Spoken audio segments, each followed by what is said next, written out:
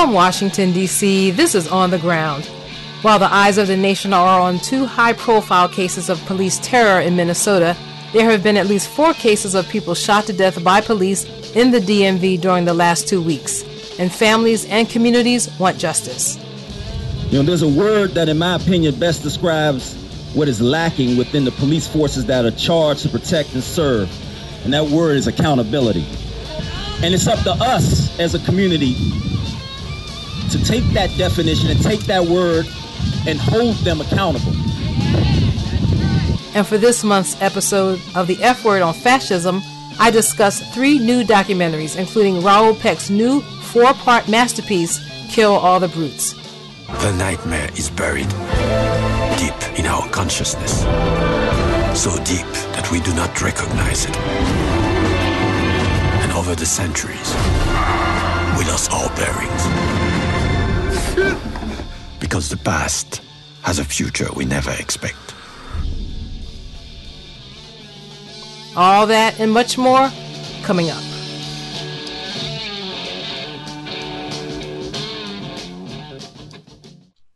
Welcome to On the Ground, onthegroundshow.org, Voices of Resistance from the nation's capital. I'm Esther Iverum. Well, the entire system of policing in the United States remains on trial as closing arguments are scheduled for Monday, April 19th in the trial of Derek Chauvin for the death of George Floyd. And even though prosecutors held steady to their characterization of Chauvin as one bad apple, a dangerous outlier in a system of policing that is otherwise good, incidences of police killing those they are sworn to protect are happening around the country.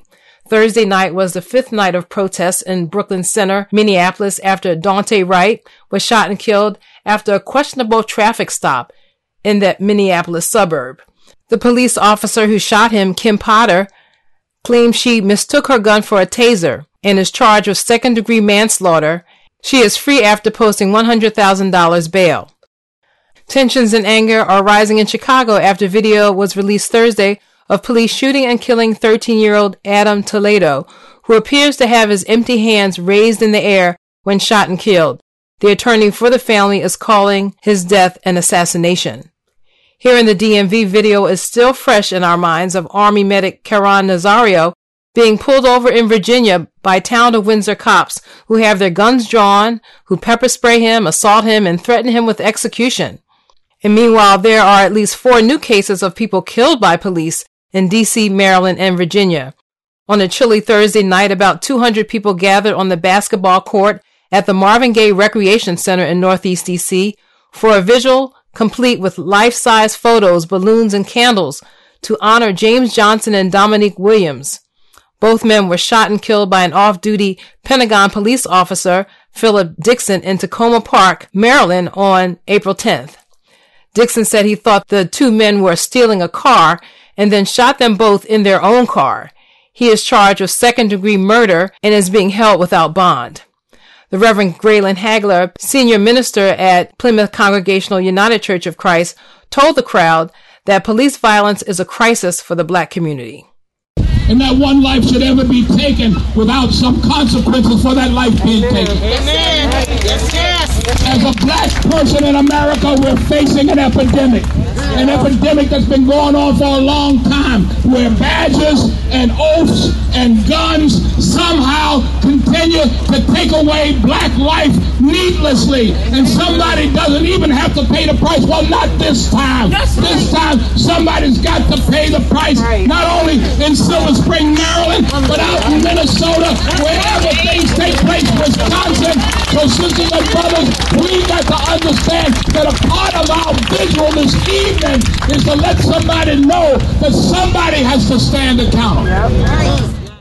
There will be a rally today, Friday, April the 16th, 6 p.m. at Black Lives Matter Plaza for justice for James Johnson and Dominique Williams, as well as all those killed by police.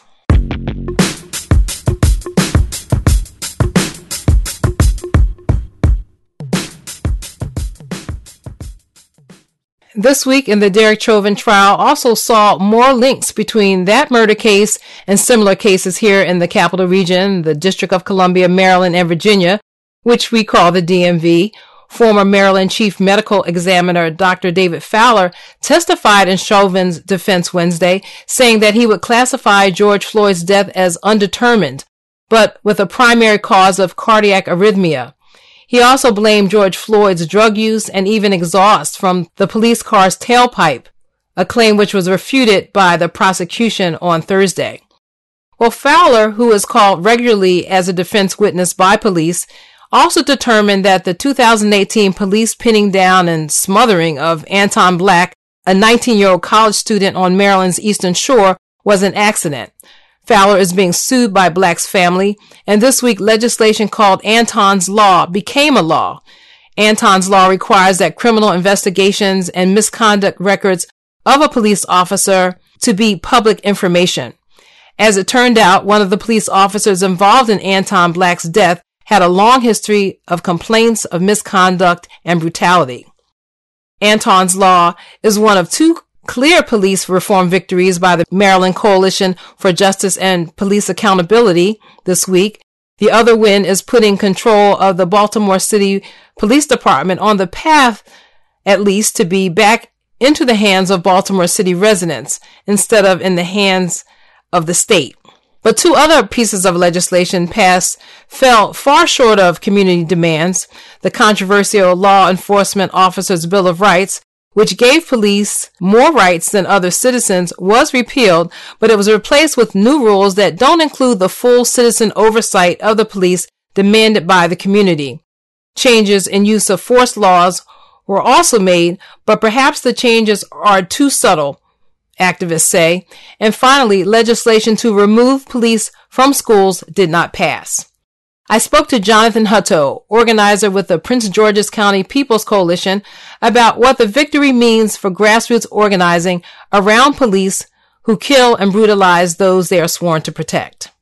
The way I framed it in the immediate aftermath was inches, as in football, that we got some inches out of this, and that we got to remain vigilant and remain organized. So, for example, let's take the Law Enforcement Officers' Bill of Rights, for example. That was the House Speaker's bill, Adrienne Jones, her bill to abolish the Law Enforcement Officers' Bill of Rights, which for years, decades now, we've said is the codification of the Blue Wall of Silence. It was back in 2016, in the aftermath of the Baltimore Rebellion, that rebellion sparked by the brutal death, the rough ride of Freddie Gray.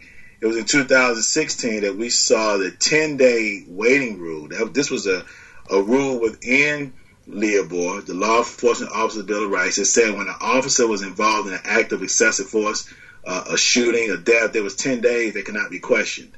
It was in 2016 we checked it down to 5 days. It took an entire rebellion in a city to get it down to 5 days. In the aftermath of what we've seen nationally, all over this country, in the aftermath of Breonna Taylor and George Floyd, and the ramifications of that locally here in Maryland, we finally have gotten 5 days abolished. So now there's no waiting period at all in the state of Maryland. It took that much blood in the streets, that much boots on the ground. That's what I mean by inches, right? So in a sense, it's a victory. But what a way to get a victory, Esther. I mean, Black lives have to be stolen and taken for us to get a modicum of humanity. So we continue to push, we continue to organize and stay vigilant. We take this baton, we're right here on the ground now, because what happens is, even though these laws are passed, we have to ensure they're not nullified. We learned this from 2016. The chief of police here in Prince George's County and throughout the state has had the power to put citizens on internal police trial boards since 2016. And has not done so. That was signed into law 5 years ago. So one of the aspects, Esther, that came out of this that is a serious progressive reform that we have to ensure is adhered to. And many of us learned this coming out of Ferguson in 2014, all that military equipment that looked like pictures from Beirut or pictures from Afghanistan and Iraq, but it was Ferguson, Missouri, all that military equipment coming through that DOD 1033 program where these local police departments were getting militarized. Well, out of this legislative session, we now have in law the banning of police departments, local police departments, receiving that influx of military equipment coming directly from the Department of Defense. But we have to actually ensure that takes place. Okay, so I just want to ask you, as a military veteran, your reaction to what happened to the Army medic Karan Nazario in Virginia being pulled over and brutalized by the police there, and also just the recent reports that are coming out about the extremism in the military. I know it's a lot, but I just didn't want to hang up without me at least asking you, because I know that you are a veteran and you have a perspective as a Black veteran. Absolutely. 7 years, 7 months, and 1 day in the United States Navy. I was enlisted from January of 2004 to August of 2011, separated honorable discharge nearly 10 years ago. Let me say that, I was talking with an academic out of Tufts University, Nan Levison, the author of the book War is Not a Game, The New Anti-War Soldiers, where she talks about our activism from within the ranks. I captured it in a book myself titled Anti-War Soldier.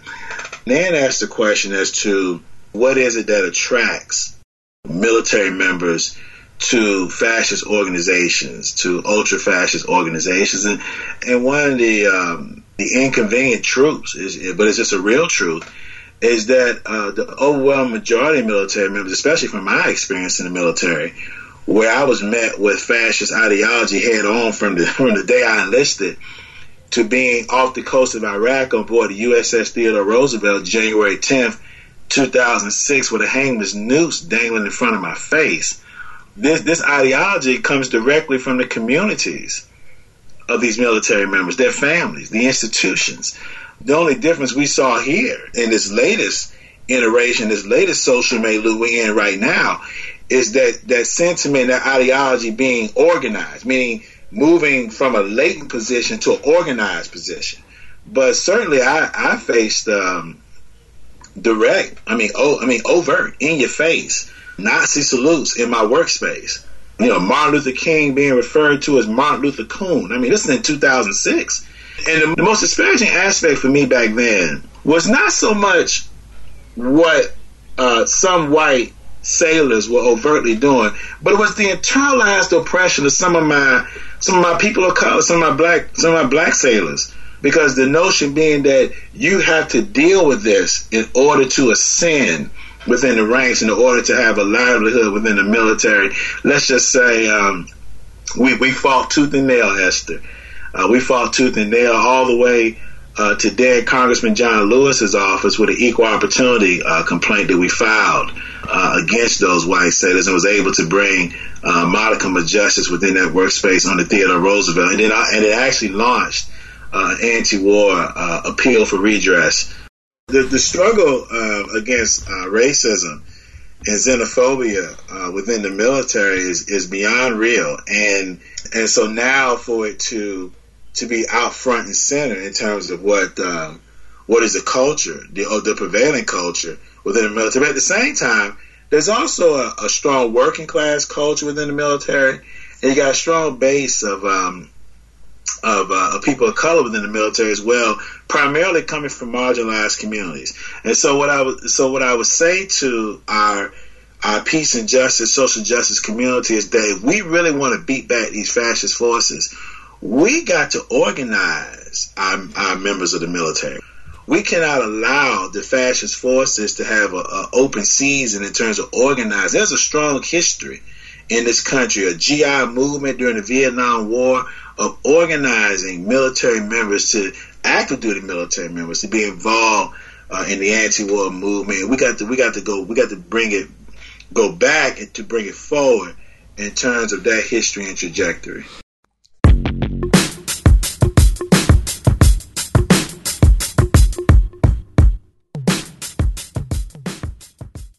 Other news on policing and military this week: Michael Bolton, Inspector General for the U.S. Capitol Police, testified before Congress Thursday with results of his investigation into the January 6th insurrection saying that Capitol Hill police overlooked their own intelligence in the run-up to the deadly attack, including an assessment that, quote, Congress itself is the target, end quote. He also said that leaders barred the force's riot response unit from using its most powerful crowd control measures. In other national news, police are investigating the latest mass shooting that occurred Thursday night at a FedEx facility in Indianapolis. At least 8 people are believed dead. Democrats in Congress introduced legislation that would expand the U.S. Supreme Court from 9 to 13 judges, but House Speaker Nancy Pelosi said that she opposes the measure and would not bring the bill to the floor. She said that she supports President Biden's executive order forming a 36-member commission that will study potential Supreme Court reforms, including expansion. Thomas O'Rourke has our update on the Union Drive at Amazon in Alabama. Despite 5,800 Amazon workers in Bessemer, Alabama, receiving ballots to vote yes or no to unionize, slightly more than half of the ballots were returned, and Amazon defeated the Union Drive with 1,798 voting no and 738 voting yes. While Amazon contested 500 ballots that have not yet been counted, these ballots can't change the outcome. But the Retail, Wholesale, and Department Store Union is not giving up the fight. President Stuart Applebaum announced this week that the union will be filing charges with the National Labor Board of unfair labor practices by Amazon throughout the unionization campaign and election period. This legal process could eventually overturn the election result and compel a new election, but likely not for many months. For On the Ground, this is Thomas O'Rourke. There are major developments in international news, even as I speak, but the week started with a bombing suspected by Israel of an Iranian nuclear site used to enrich uranium. The attack may sabotage the Biden administration's stated intention to re-enter the Iran nuclear deal, and it occurred Sunday when Secretary of Defense Lloyd Austin was in Israel for talks. Biden also announced that the timeline for the withdrawal of U.S. troops from Afghanistan is extended to September 11th of this year, and progressive analysts are wondering if the new deadline will be met. And meanwhile, the Taliban says this new date, rather than the May 1st deadline negotiated by the Trump administration, is unacceptable. And finally, in culture and media, the human rights activist Angela Davis was among those who spoke at a news conference Thursday in support of imprisoned journalist Mumia Abu-Jamal, who was scheduled to undergo heart surgery on Thursday. Abu-Jamal has suffered from COVID and is a survivor of chronic hepatitis C and medical neglect. Activists are calling for a mass mobilization to shut down Philadelphia April 23rd to the 25th. More information is at letmumiaout.com. And with chants of Free Julian Assange, a coalition of activists rallied at the Department of Justice Sunday to mark 2 years since the WikiLeaks founder was illegally seized from political asylum in the Ecuador embassy in London, arrested and imprisoned to face extradition to the United States for exposing U.S. war crimes. And finally, the annual conference to end U.S. support for Israeli apartheid, sponsored by the Institute for Research Middle Eastern Policy and the Washington Report on Middle East Research, will be held virtually in 2 parts this year. The first part is Saturday, April 17th at 11 a.m. Eastern Time. For more information, search for the event End U.S. Support for Israeli Apartheid on Facebook or go to the website israelapartheidcon.org. And those are headlines and happenings. Stay with us.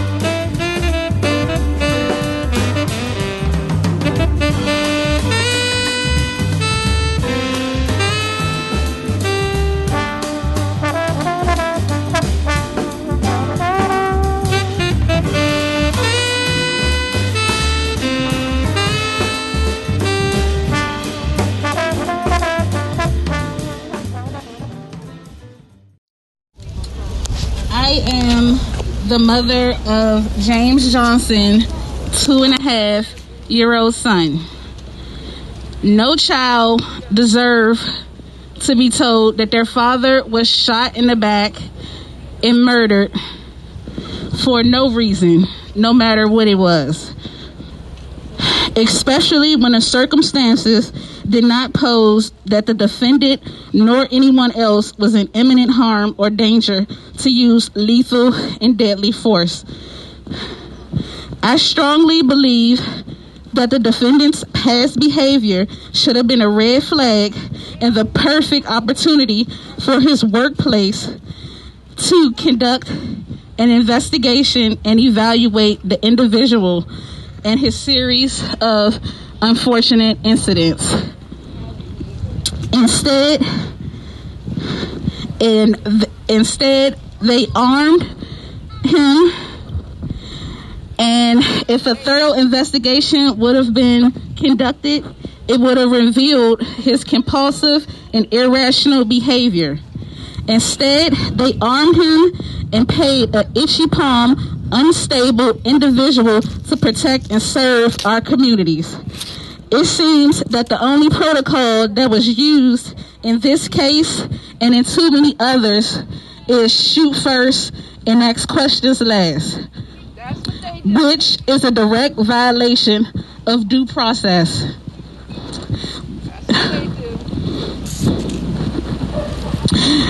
And which that is a part of our constitutional rights, declaring that the government shall not deprive anyone of life, liberty, or property without due process of the law.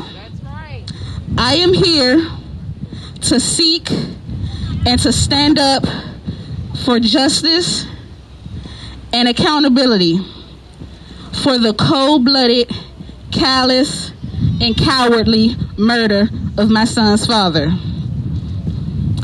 I'm here to stand up for our son, to stand up to evil, to stand up for our community and all victims affected by this heinous and senseless crime. For Mr. Johnson did not die in vain, and his murder will not go without consequence. Again, I am filled with sorrow and disgust, for I have to tell our son that his father was murdered, and Daddy won't be making dinner, no hugs, no bike rides, no car rides, no bonding time.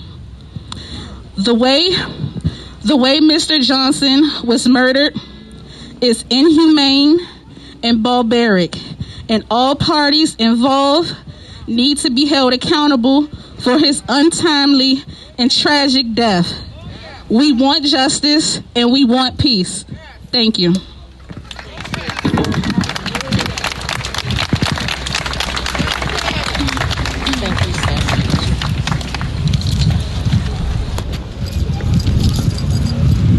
And now we will have Marcus. Thank you. I also want to thank the Black Lives Matter local chapter.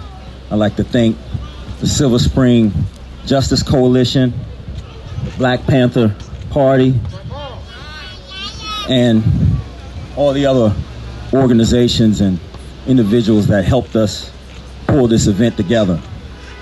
I also want to acknowledge the community that helped shape Zoe. Everybody around here knows James as Zoe. Crazo Zoe. Shaped him into the man we all know and love. James was a man. He was a brother. He was loved in this community. He was loved in other communities. I grew up in Oxon Hill, Maryland, and he was at my house every other weekend growing up as a kid. Our family is strong, and we stand here united as one to support James, to make sure that his name is honored, and to make sure that justice is served. That's right. I mean, look around. Our communities are plagued by gun violence and excessive force. You know, there's a word that, in my opinion, best describes what is lacking within the police forces that are charged to protect and serve, and that word is accountability. I want to read a definition of the word accountability. Let me read that. When I Google accountable, an obligation or willingness to accept responsibility or to account for one's actions. Clearly, the police forces in the communities and the cities that we serve don't know that definition. And it's up to us as a community to take that definition and take that word and hold them accountable. Yeah, that's right. That's our calling and our job as a community. And I stand with each and every one of you. I want to make sure that these young men's names are honored and that we send a message that we will not tolerate this and we will not stand for this without standing up. That's right. That's right. Thank you. Yeah.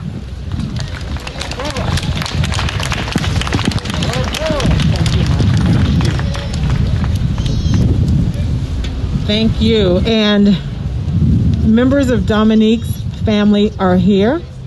His Aunt Teresa is here. His brother Malik is here. But I understand this is very painful and it may be too difficult at this moment for Dominique's family to speak. But if there's anybody, okay, on behalf of Dominique's family, Erica Teal, his cousin, will speak. When I think of my cousin, this is what I think of my cousin, his kids. He did everything possible to try to take care of his kids and be there for his kids and in their lives. And not even just his kids, some of his friends' kids as well. When I got that call that day, a shock went through my body because I ain't never expected to hear nothing like that in my life. This was a senseless crime. Yes, it was. Yeah. My little cousin was taken from me. I don't get to get no more hugs. I don't get to see his smile. I don't get to feel his presence. These black men keep getting taken from us, and this is ridiculous. We can't stand for this no more. My cousin died because a man thought. Right. A thought. Right. How many thoughts do we have a day and we can't have action on?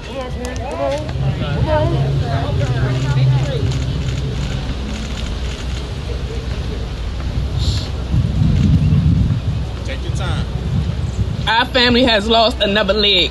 We have lost both our grandparents. We've lost Damo's mother. And we got a sister, an aunt now that is incapacitated.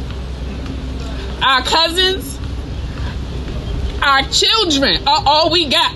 And they're getting chopped away from us. Something's got to give. Today. No more can we do this. This is ridiculous. Every time I look at them, I see my cousin. And each and every last one of them, look at them. Look at the picture. They don't get to see their father smile no more. This is just unfair. But at the end of the day, I know he looking down on us. And he gonna continue to keep giving us each strength to make it through each day. We will get stronger off of this. And that's all I got to say. Rest in peace, Damo, and rest in peace, O.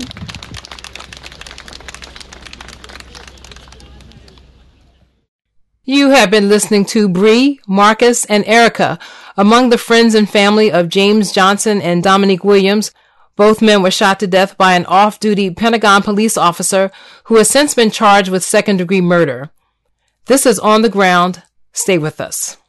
Children of the world, are you ready? Are you happy? Are you happy? Are you happy? Tell me why. Colder than July, the milkman don't stop by to bring my high fructose corn syrup. But brother, instead of daddy, bring me back in a bag full of dead. I know what is wrong with my problem.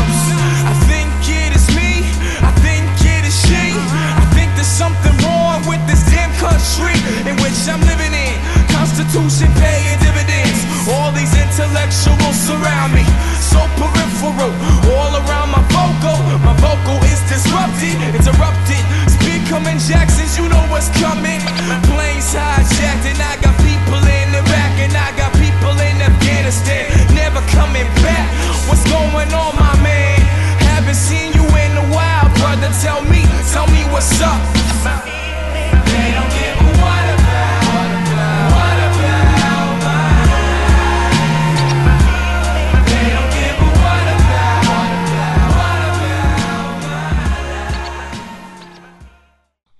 This is On the Ground, onthegroundshow.org, Voices of Resistance from the nation's capital. I'm Esther Iverum. And for this month's episode of The F Word on Fascism, we're going to explore 3 recent documentaries, but give our main focus to Raoul Peck's new gripping 4-part documentary series, Exterminate All the Brutes. In it, Peck traces the origins and history and results of European and American colonization and extermination of indigenous peoples all around the world, and how that has led up to this current moment, the moment of the January 6th insurrection, and the rise of overtly displayed fascism. This is part 1 of the trailer for Exterminate All the Brutes. Here is the story we have been told in Columbus's travel journal.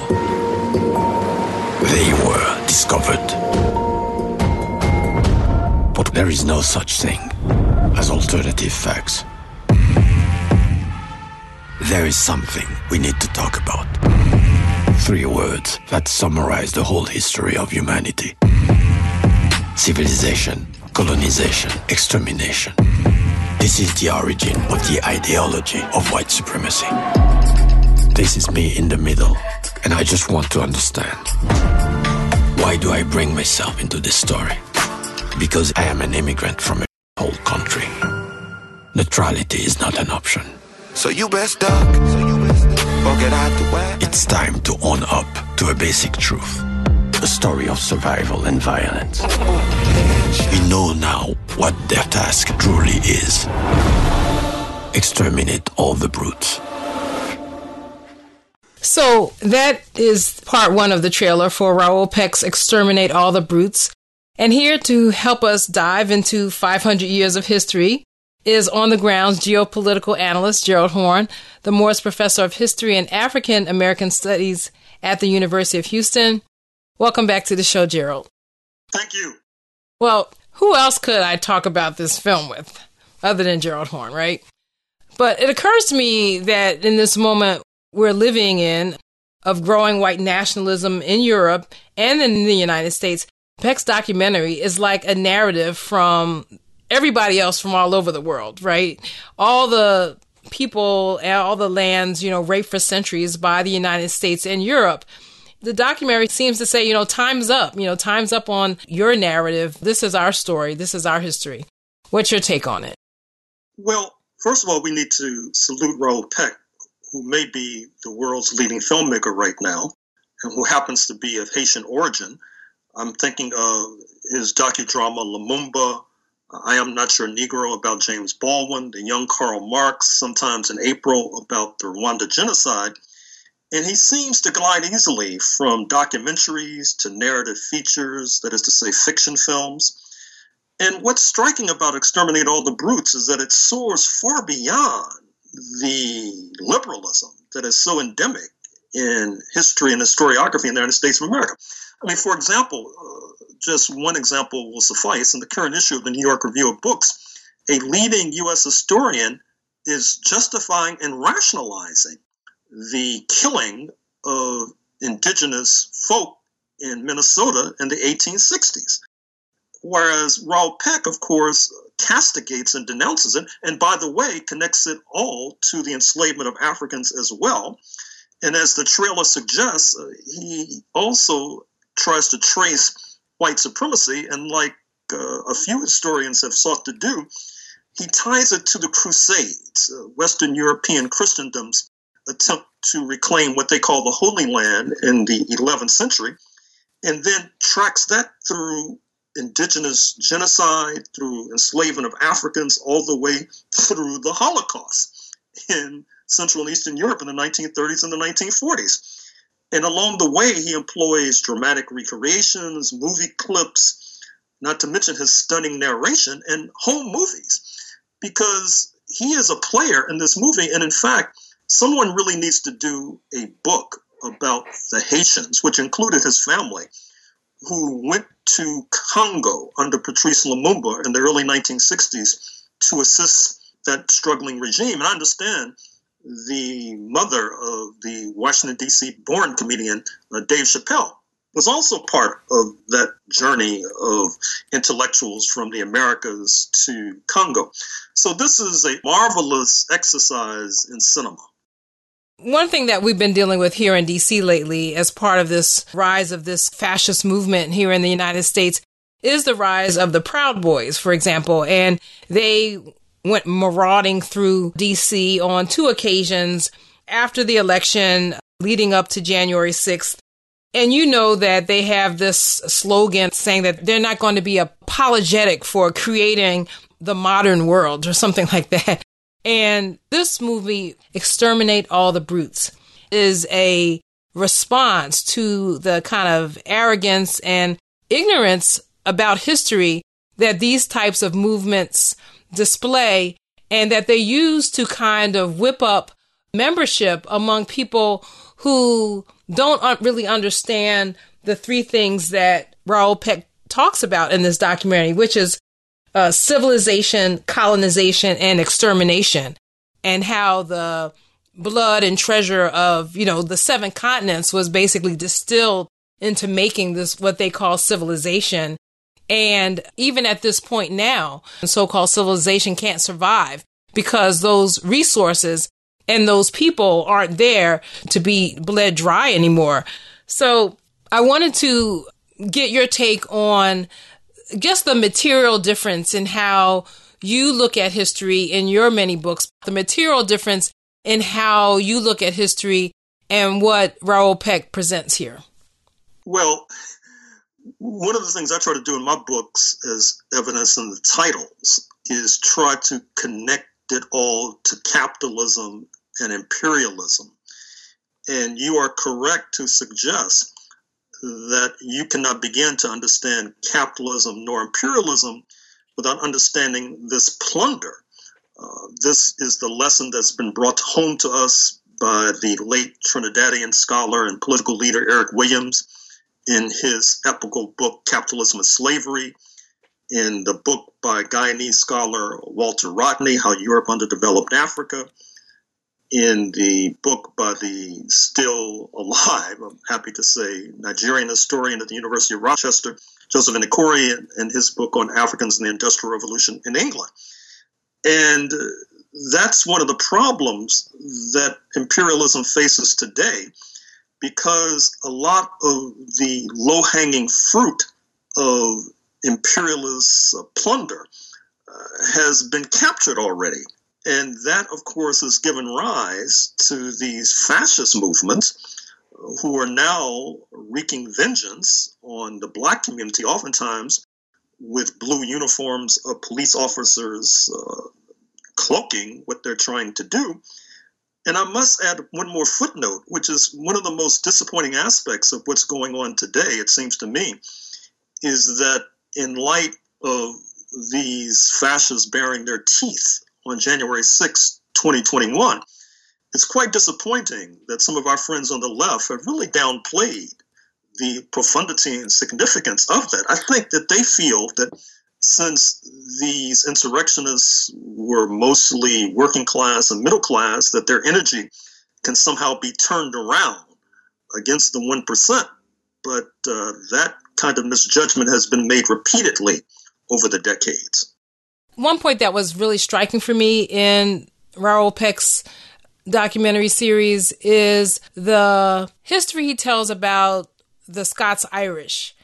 And I know that especially I believe your book on the 16th century, you talk about the colonization by England of Ireland and also the treatment of the Irish. But I think that this movie gave me a visual in terms of the Scots the Scottish people being kind of exported to Ireland to colonize there, to like take over land there. And then these same group of people were almost like these shock troops who were like already hardened and very able colonizers, sent as shock troops to the Americas. In the United States, they served as the slave catchers. They served as the soldiers, that went out west to, committing genocide against the Native Americans. And I think that you went on to just talk about other ways around the world that this export by England or what became the UK, how it had this impact in settler colonialism around the globe.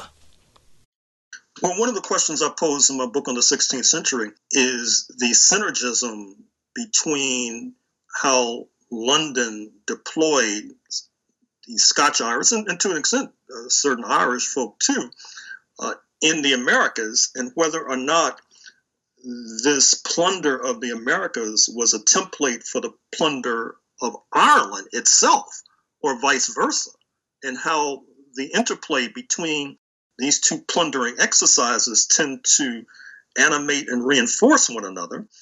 And then, as you suggest, it's not only North America. These forces play a malign role in Australia at the end of the 18th century, beginning of the 19th century, and as well in New Zealand a few decades after that.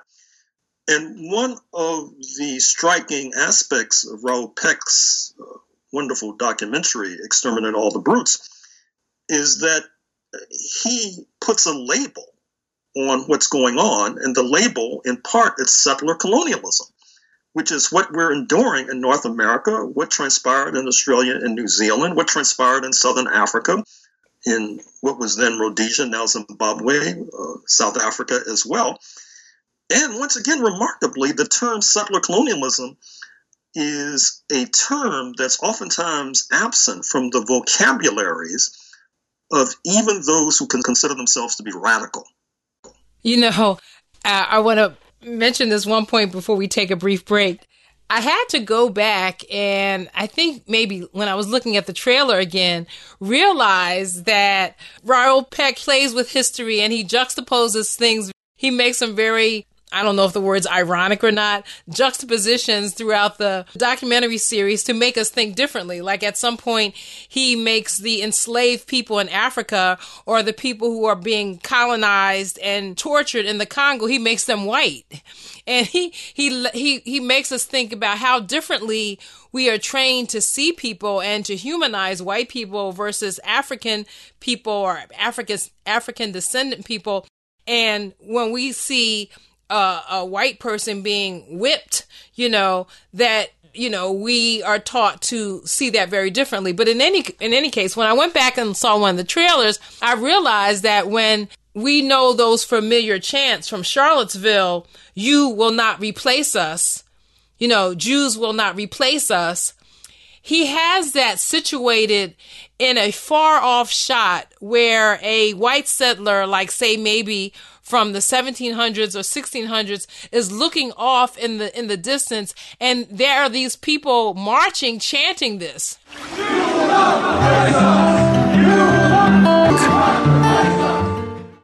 And so you could think that, maybe these might be Native Americans saying, you will not replace us.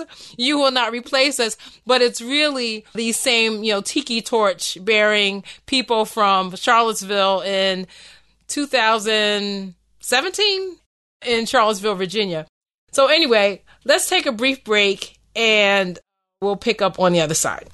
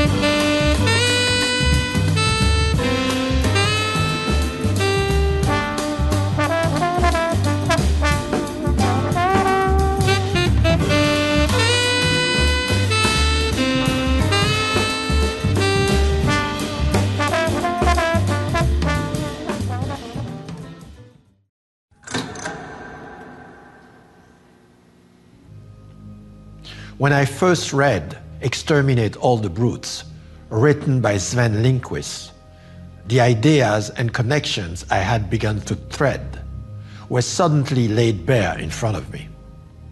The entire story I was looking for was on display. From Africa to America, from slavery to Europe, from Germany to the Holocaust, all the way to where it all started. But to talk about America, I had to address the origin story, the story of the Native American genocide. That's when I found Roxanne Dunbar Artist's book, An Indigenous People's History of the United States, an important part of the puzzle.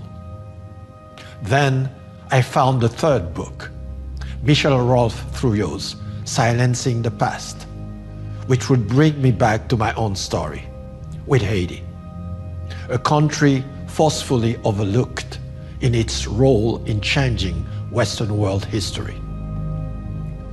So then, I was now ready to deploy the story from its beginning. 600 years of history in one single film. It creates a new narrative that can carry the nuanced and emotional levels of the subject matter and crack the core story from the inside out. As writers, creators, filmmakers, we have no choice than to reflect our societies and provide knowledge and challenges in addition to mere entertainment. And as artists, we need to break the limits of our art. This is what this film specifically and concurrently set out to achieve. Exterminate all the brutes.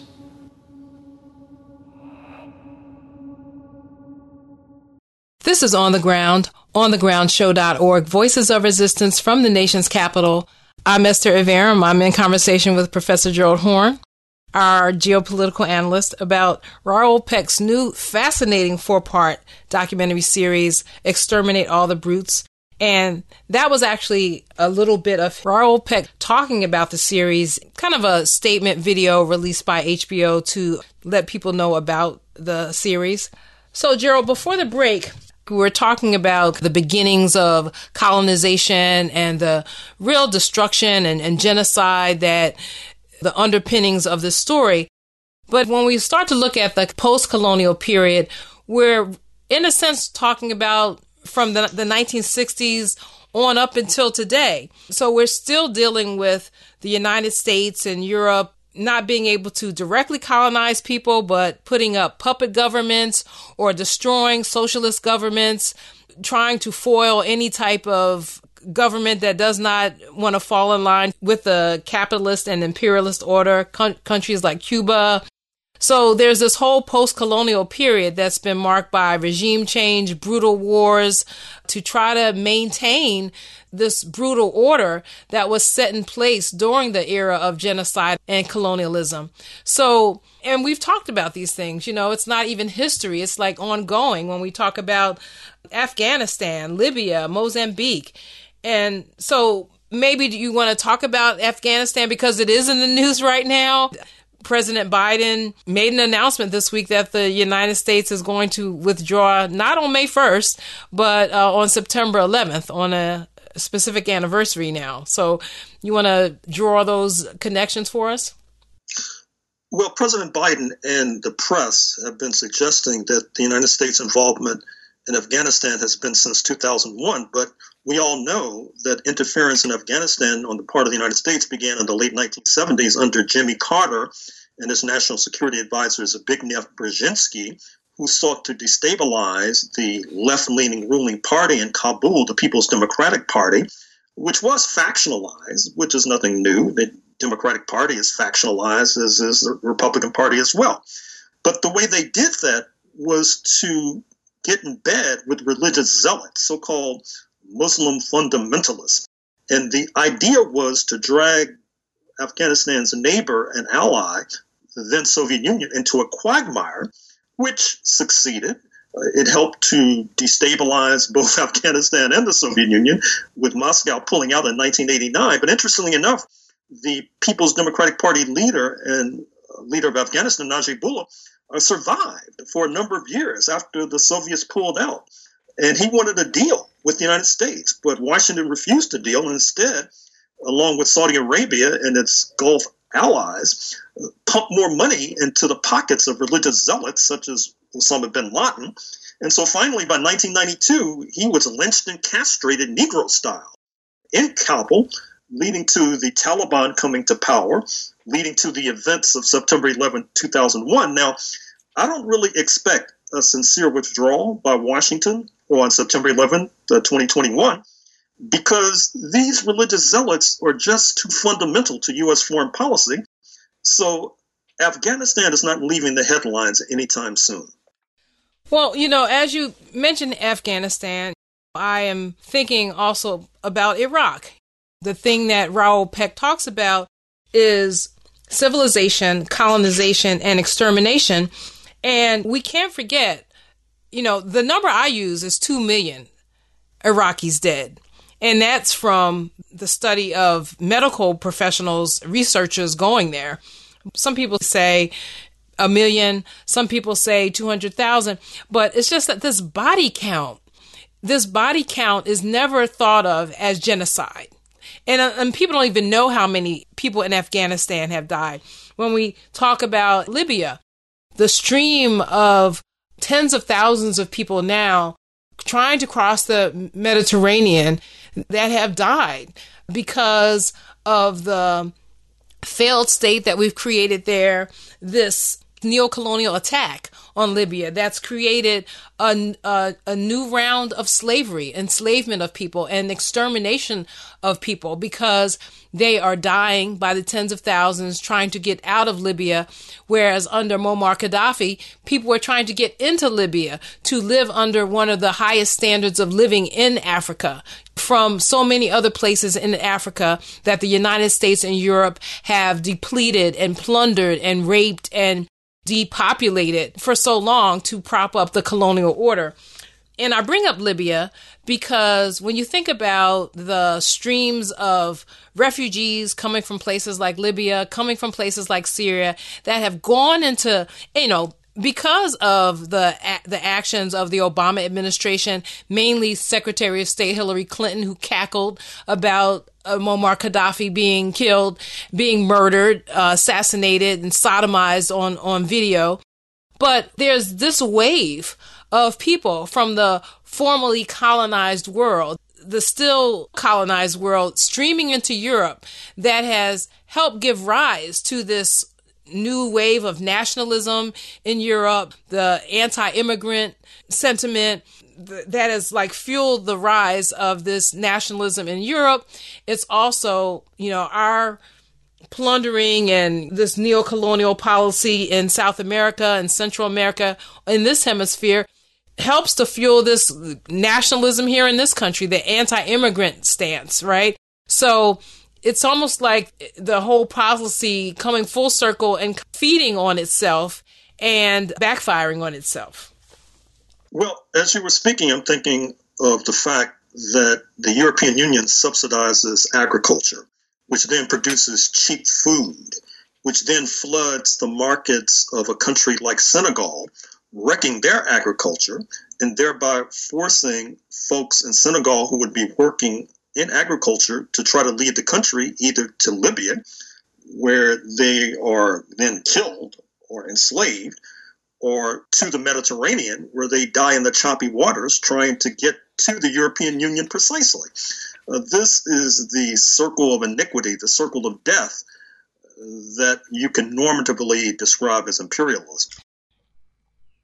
I have run out of time for this hour, but I am going to continue our conversation, and we'll post the remainder on our website and link to it on our website, onthegroundshow.org. Thank you for joining me today, Gerald. Thank you.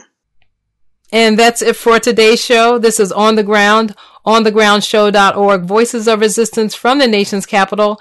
Thank you to Chantel James, Lydia Curtis, and Thomas O'Rourke for their contributions to the show. You can check out all of our current and past shows on the website we maintain, onthegroundshow.org. And you can reach out to us and support us there as well. You can also let us know you like the show. Our new podcast, On the Ground with Esther Iverum, is on all your podcast platforms. The music we played this hour included Leroy and Lanisha by Kamasi Washington. Our theme music is Voodoo Child by Jimi Hendrix.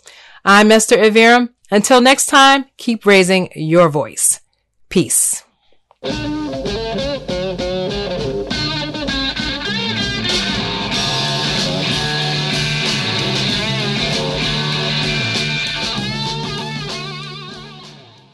This is Esther Iverum, producer and host of On the Ground, thanking you for listening and for being a part of our audience. And I'm asking you to please partner with us in keeping alive this independent grassroots news program from Washington, D.C.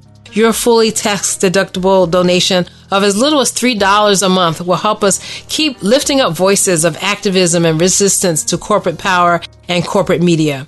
So please go to our page at patreon.com/On the Ground Show. That's Patreon, patreon.com/On the Ground Show, where we post the shows and bonus material. Or you can see all the ways to support, including end of the year giving and PayPal, on our website, which you know is onthegroundshow.org. Thank you.